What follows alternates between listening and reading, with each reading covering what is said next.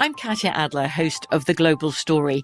Over the last 25 years, I've covered conflicts in the Middle East, political and economic crises in Europe, drug cartels in Mexico. Now I'm covering the stories behind the news all over the world in conversation with those who break it. Join me Monday to Friday to find out what's happening, why, and what it all means.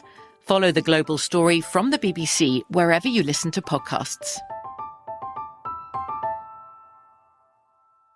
Welcome to River Cafe Table 4, a production of iHeartRadio and Atomize Studios. Just the two of us, Ruthie.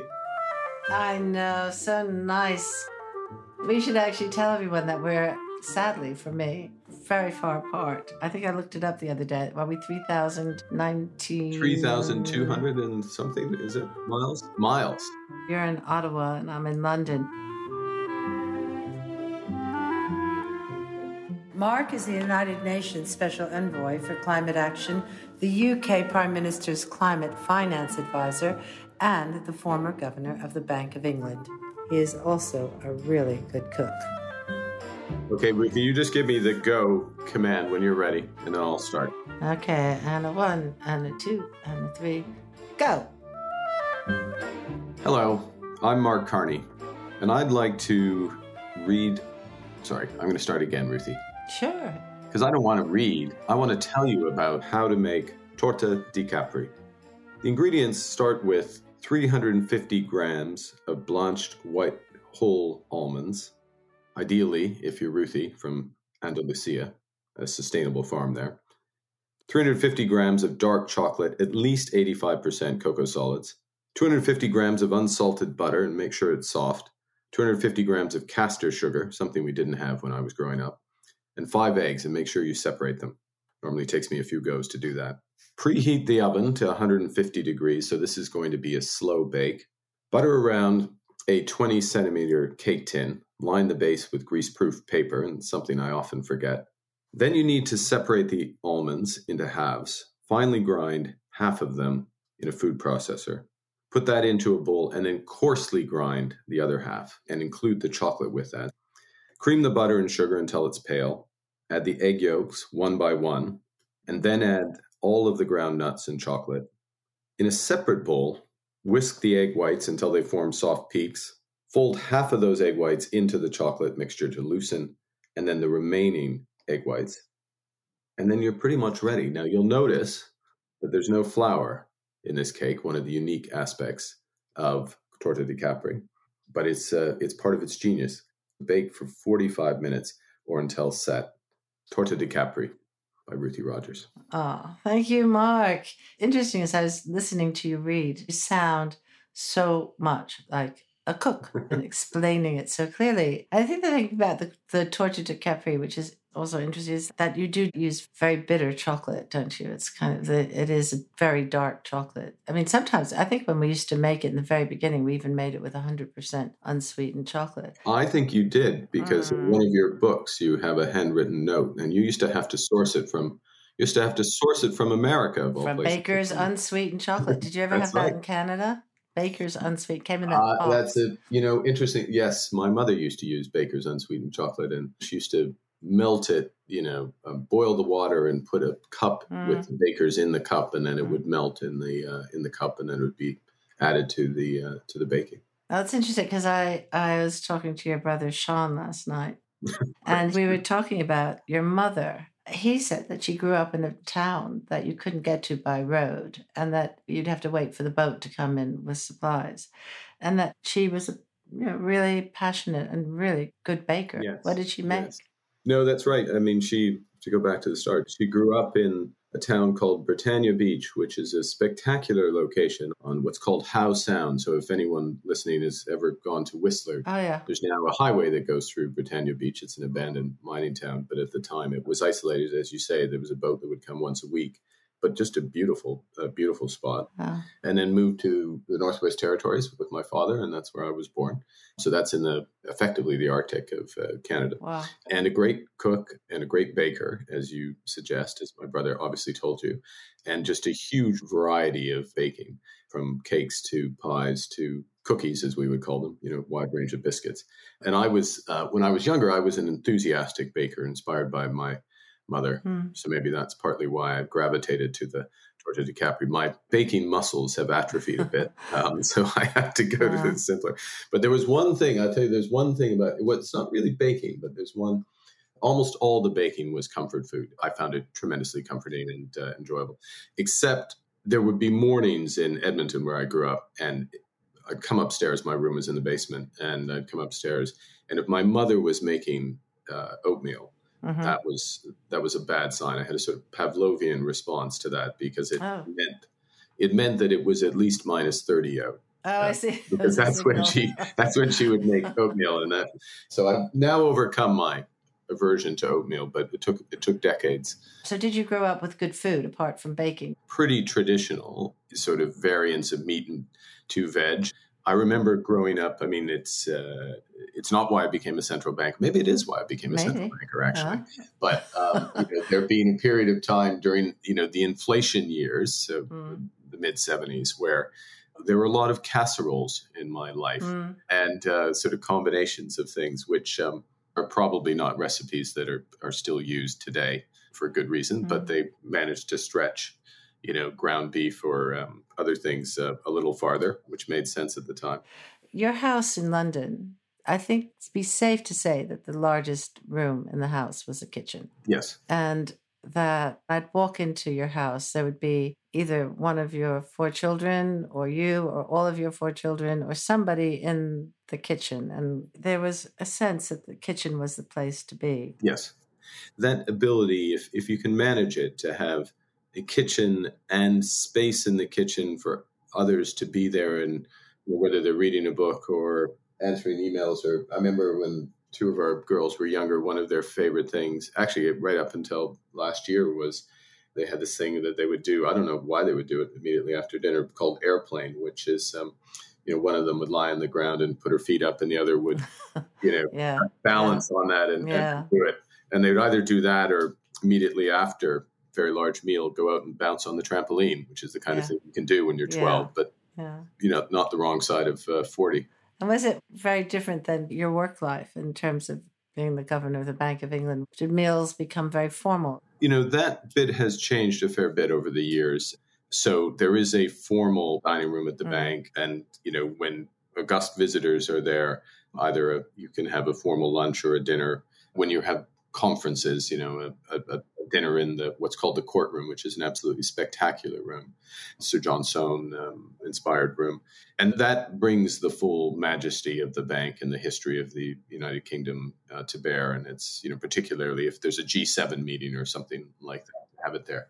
So that's great. There is a very good cafeteria at the bank on the 6th floor of Threadneedle Street, which most people eat in. The old and the new, I guess, which for many institutions in the UK is the right way to do it. You want to keep, I think, and certainly as an outsider, I wanted to keep some of the traditions, but it wasn't the case of, going for lunch every day in the staterooms and, finishing it off with port. Although there were many days where I wish I had. So you sneak down there.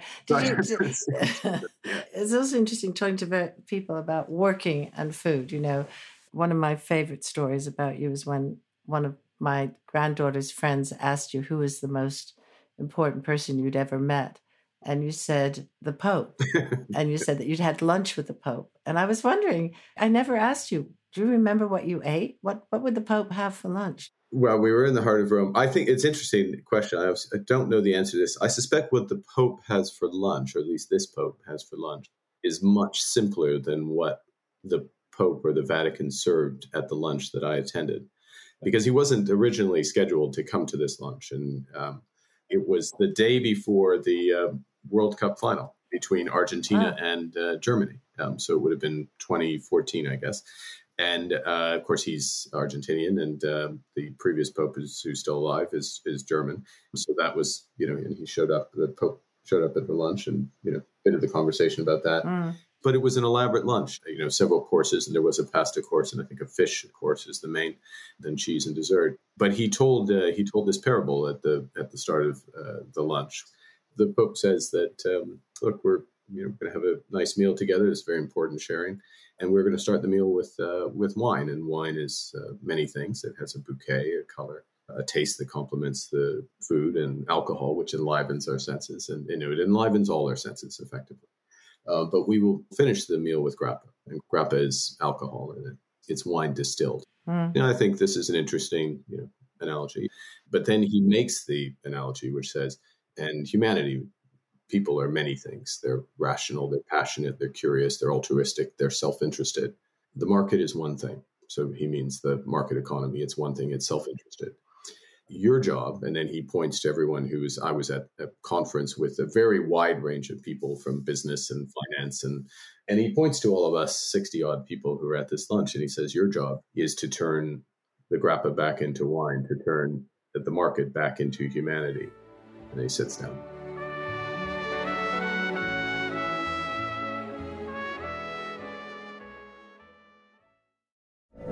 From BBC Radio 4, Britain's biggest paranormal podcast is going on a road trip. I thought in that moment, oh my God, we've summoned something from this board. This is Uncanny USA. He says, somebody's in the house, and I screamed.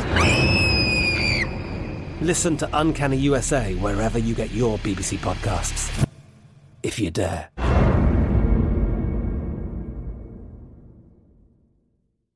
This is it. Your moment. This is your time to make your comeback with Purdue Global. When you come back with a Purdue Global degree, you create opportunity for yourself, your family, and your future. It's a degree you can be proud of, a degree that employers will trust and respect. Purdue Global offers working adults like you over 175 flexible degree programs to meet your specific career goals. These include associate, bachelor's, master's, and doctoral degrees and certificates. Purdue Global degree programs range from nursing to business to communication and more. Whatever your interest, we have the degree that will move you forward. You have the knowledge, you have the experience. Now it's time to get credit for the work you've done and earn the recognition you deserve with Purdue Global, Purdue's online university for working adults. You know you're worth it. We do too. So don't wait another second to get the degree that will take your career to the next level. Start your comeback today at purdueglobal.edu. When we met in Tuscany, there would be times of the day where we just couldn't find you because you were running and you would disappear for hours. I remember one part of the beginning of your day, which was drinking a whole liter of water, which I still tried to do because, you told me that I think that it was Jeff Bezos who told you. No, it's the other way around. Ruthie, he was nothing. He was nothing until I told him. I'll tell you, it was my friend Nikolai Ahrens who told me this, and he's a chemist, very accomplished guy. And he told me the most important thing for cognitive functioning is to drink a liter of water, first thing in the morning, because whatever you've eaten or drank the night before, your brain dehydrates overnight. So this helps. And I began doing this. I'm not like super close to Jeff Bezos, but I mentioned it to him when I saw him. I was on a hike with him. Where was that? It was in Switzerland, actually. I mentioned it to him, and then I saw him about 10 years later, and he said quite remarkably, shows the guy's got a good memory. He said, Mark, I think of you every morning when I drink my water, which is fair because I do think of Nikolai every morning. And now I think of you, Ruthie, and I wonder if you're keeping up. I think of you. And now everyone listening to this, that we're all going to be super cognitive. Yeah, that's right. We're going to all think of each other. So there's quite a lot of time to think when you're drinking that much water, isn't there? So you're still starting your day with water. And then do you start writing right away? I was thinking about whether you could describe your working day when you were writing this extraordinary book, Values, Building a Better World for All. I mean, I'm most productive, as I suspect many people are, in writing in the morning, and a real premium on getting up, ideally, and most mornings, certainly during lockdown, meditate for 15, 20 minutes, water, write for a couple of hours before eating. And ideally, I would have left when I'd finished writing the day before, the work in mid-thought, if you will, almost mid-paragraph. So you have something to pick up when you start writing. Oh, yeah, it's slightly, I found it slightly tough if you finished a chapter and then a blank page issue as opposed to restart my mind on it. Is that something unique to you, or do a lot of? That's interesting. I mean, I'm slightly embarrassed to call myself a writer. I mean, I guess I do have a book now. You've written a book. I've graduated. You quickly moved me on from being baker in this conversation. Oh, yeah. We'll go back to the baking for sure. By that time, is everybody out and about and you have breakfast by yourself, or do you make it yourself? I would tend to make it myself. A granola, some fruit, cappuccino. You are talking all the time about values and food and climate, how we're going to feed everyone and still be sustainable. Is that part of your concern right now in terms of?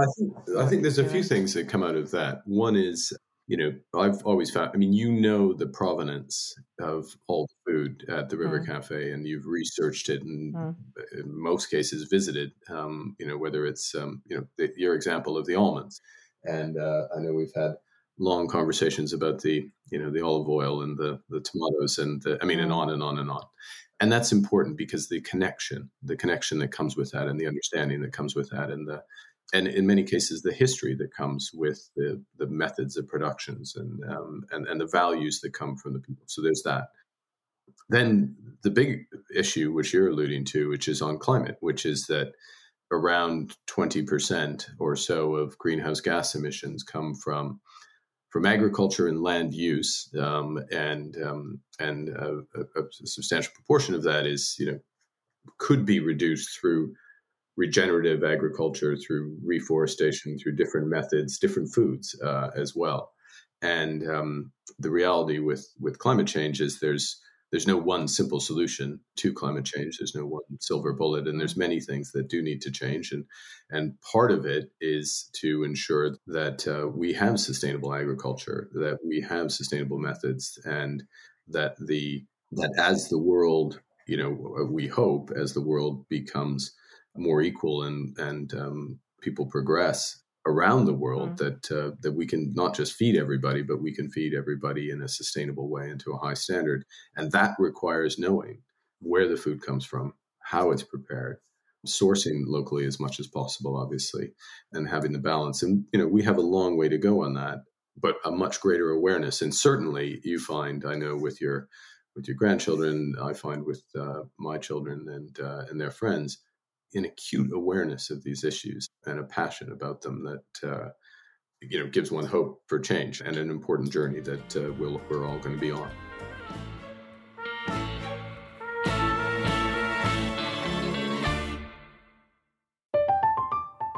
I'm Katya Adler, host of The Global Story. Over the last 25 years, I've covered conflicts in the Middle East, political and economic crises in Europe, drug cartels in Mexico. Now I'm covering the stories behind the news all over the world in conversation with those who break it. Join me Monday to Friday to find out what's happening, why, and what it all means. Follow The Global Story from the BBC wherever you listen to podcasts. This is it. Your moment. This is your time to make your comeback with Purdue Global.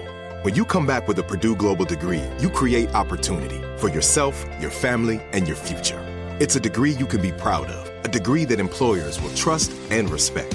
Purdue Global offers working adults like you over 175 flexible degree programs to meet your specific career goals. These include associate, bachelor's, master's, and doctoral degrees and certificates. Purdue Global degree programs range from nursing to business to communication and more. Whatever your interest, we have the degree that will move you forward.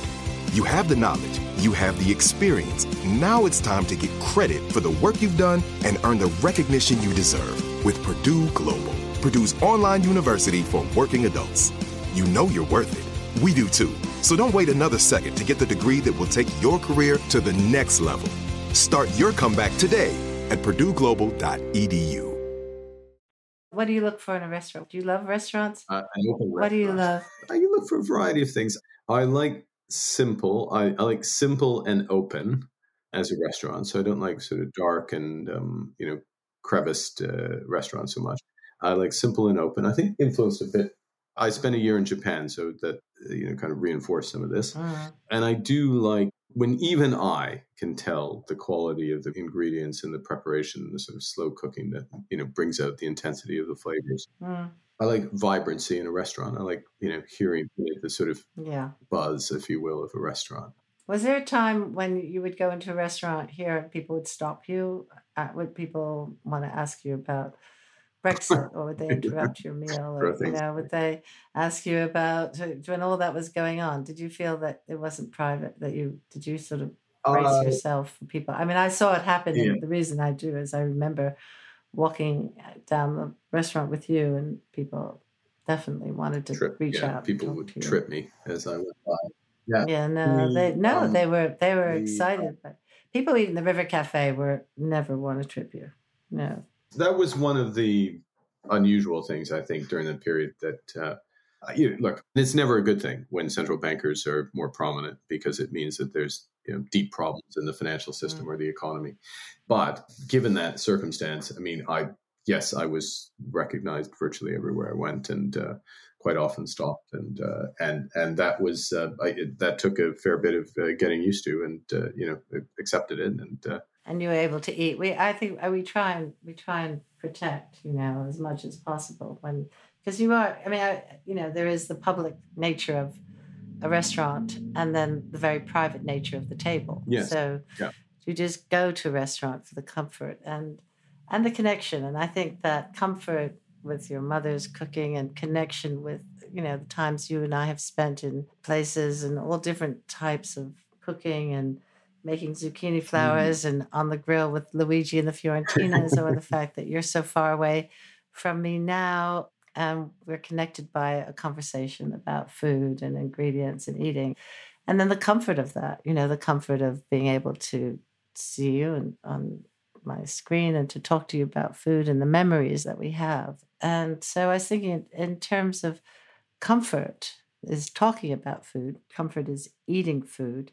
And I was wondering, for my last question, to ask you, what would your comfort food be? A comfort food. Okay. Can I just say one thing before I say that, which is that, so I mentioned my Pavlovian response to oatmeal, which was negative.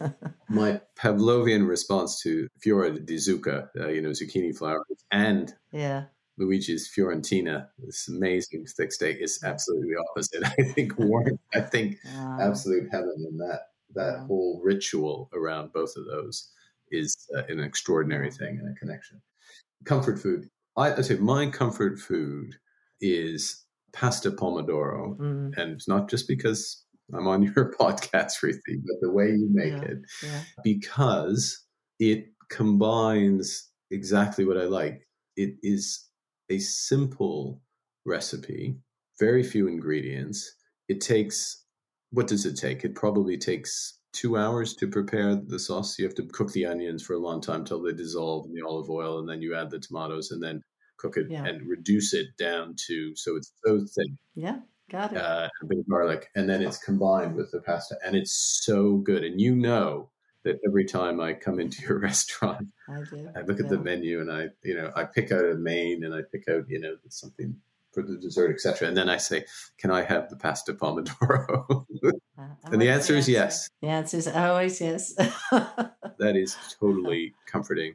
And just a final thing, which, if I may, to bring it all full circle, which is the other day you and I had a lovely Zoom. For your book. Yeah, to celebrate the publication of your book and the friendship. And I seem to recall that some of the guests took comfort in Negronis, but our two daughters, Cleo and Tess, who are the two home with us now, they made River Cafe, and I didn't know they were going to do this, but they made River Cafe pasta pomodoro, including the homemade pasta, which it was a perfect comfort combination. So that's pretty good.